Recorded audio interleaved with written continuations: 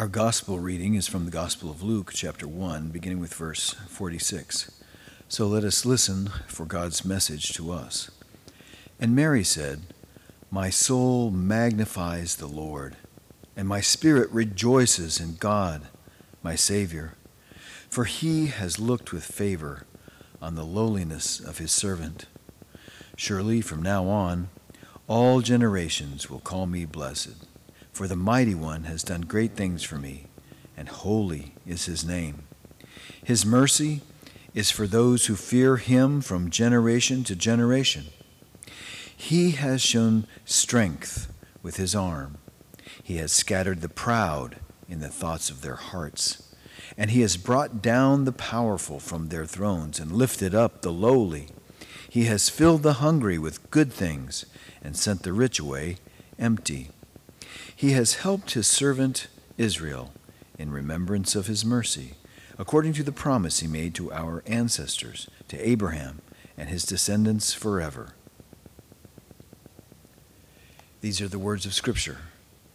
Thanks be to God. People movements always inspire songs. As they sing, the songs inspire the people in the movement. The songs bind people together in common purpose. They give passion to the vision.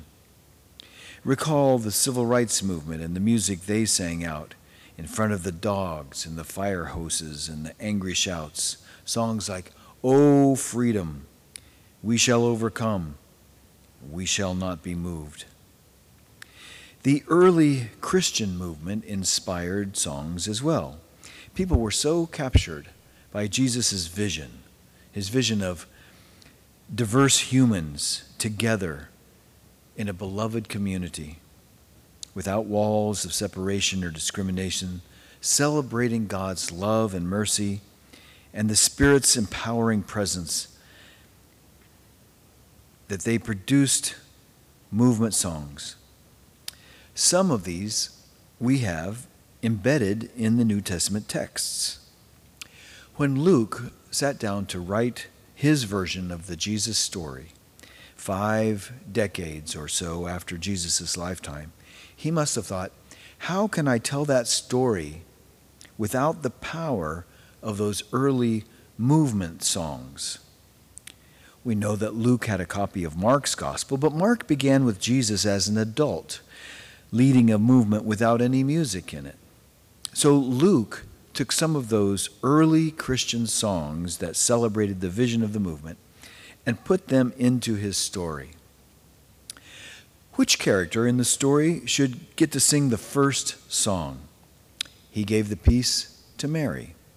Who better to sing a song that laid out the vision from the very beginning than the mother of Jesus herself? Telling it this way, we might imagine that Mary would have sung this song not just once, but often to baby Jesus as he lay in his bed. The song would sculpt the terrain of his mental world, creating a landscape of categories for his imagination and fixed points of reference for his dreams. So what is the song about? It is about God and God's people.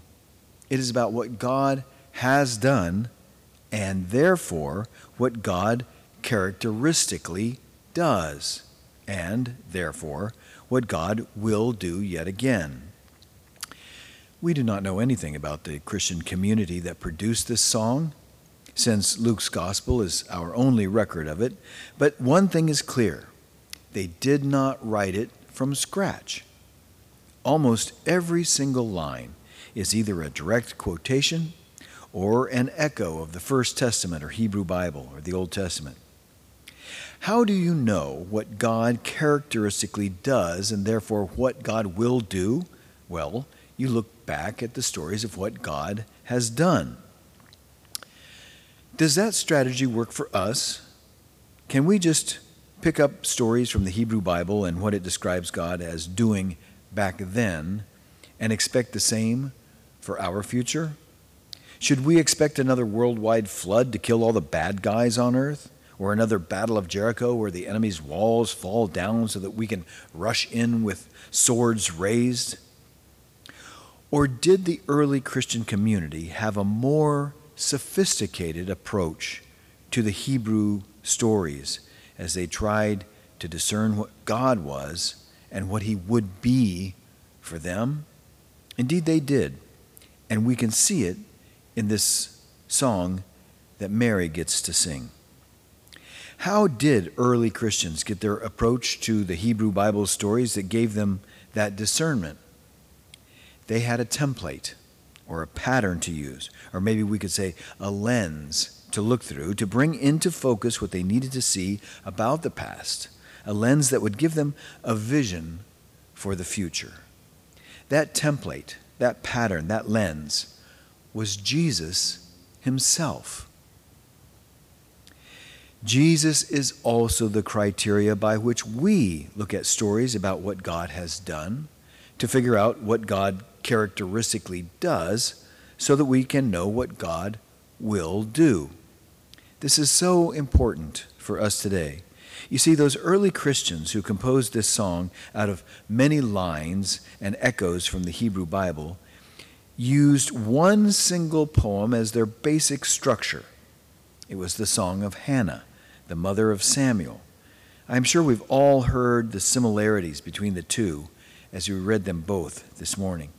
But did you notice a huge difference? Hannah's song assumed that God would help his people to victory through violence.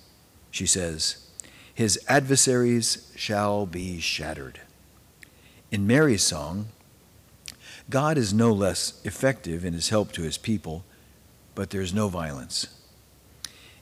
In another one of the movement songs that Luke includes, the song, the angels will soon get to sing for the shepherds as they celebrate Jesus' birth as the dawn of peace on earth, goodwill to everyone. Jesus taught nonviolence. Jesus taught us to turn the other cheek instead of seeking vengeance. That is why the Christian symbol for love is the cross. Jesus' love for all people was so comprehensive that he refused to use violence even to save his own life.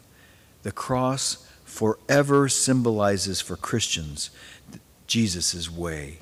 Instead of fighting for the destruction of our enemies, with Jesus we pray, Father, forgive them. They have no idea what they're doing. So then, looking at the Hebrew Bible through the Jesus lens, what does the early Christian community see of what God has done, and therefore characteristically does, and therefore can be relied upon to do? With Hannah's song as a pattern, they see the theme of God's great reversals. God brought down the proud and raised up the lowly. Hannah sang, he raises up the poor from the dust, he lifts up the needy from the ash heap, to make them sit with princes and inherit a seat of honor. Similarly, Mary sings, he has brought down the powerful from their thrones and lifted up the lowly. Hannah and Mary were both singing about what God has done in their most famous story, the Exodus from Egypt.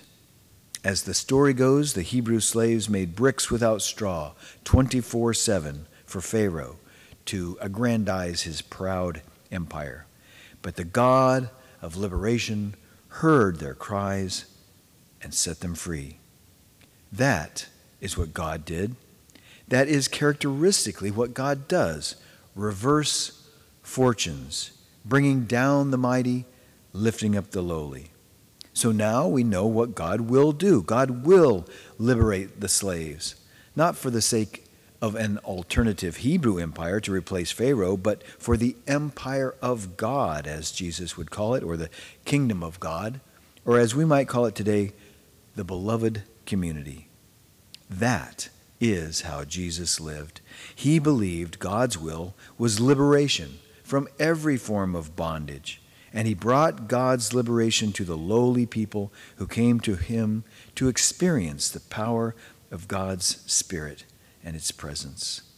He healed people, liberating them from both their bodily bondage and from the bondage of their social stigma that disease carried in the ancient world. Jesus liberated people from the fear of an angry, punishing, vengeful God by teaching them to call God Abba, or Father, even Daddy. He taught them that they were not shamefully stained and impure before God as they had been told, but rather that the human condition was more like being lost, like lambs apart from the fold. But to those lambs, Jesus taught that there was no need to fear. God was a finding God, a good shepherd, always luring, coaxing, non-coercively persuading his lost sheep back into his beloved community. The God of the Hebrew stories, seen through the Jesus lens, had this characteristic.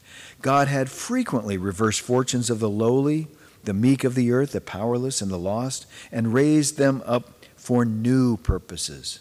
Second-born sons somehow obtained the inheritance. Barren women gave birth. A shepherd becomes a king. Exiles return home. Reversals seem to be God's characteristic way of acting. So Mary, looking down at her pregnant belly, is the best one to sing a song about the greatest reversal of all, that a baby from an insignificant village on the outskirts of an empire will lead a new movement of people that would transform the world. Luke's community was part of that transformed world. They gathered around a common table, men and women, scandalously, together, slaves and free, subversively together, rich and poor, remarkably together, singing together songs of the movement, songs of praise for the God of reversals. My soul magnifies the Lord, and my spirit rejoices in God, my Savior. That is our song.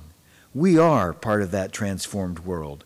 We see God through the Jesus lens, and we see the world through the Jesus lens. We see the lowly and the poor with compassion. We see the outcast and the oppressed with mercy and hope. Mary sang that this movement would continue from generation to generation. We who have been transformed by knowing God as Abba are thrilled to be a part of that movement in our generation. So we do not believe that the structures or empires, no matter how big and powerful, from Egypt to Rome and so on, will have the last word. We believe that it will not be the proud, but the meek who inherit the earth. We do not believe that we will be saved by violence, but by a willingness to work for peace, animated by the Prince of Peace. Inspired by this movement song, like Mary, we do not believe that the present state of the world in which so much bad happens, so many people feel hopeless, is how it has to be. Reversals are possible. That is what God does. We are in the movement of liberation.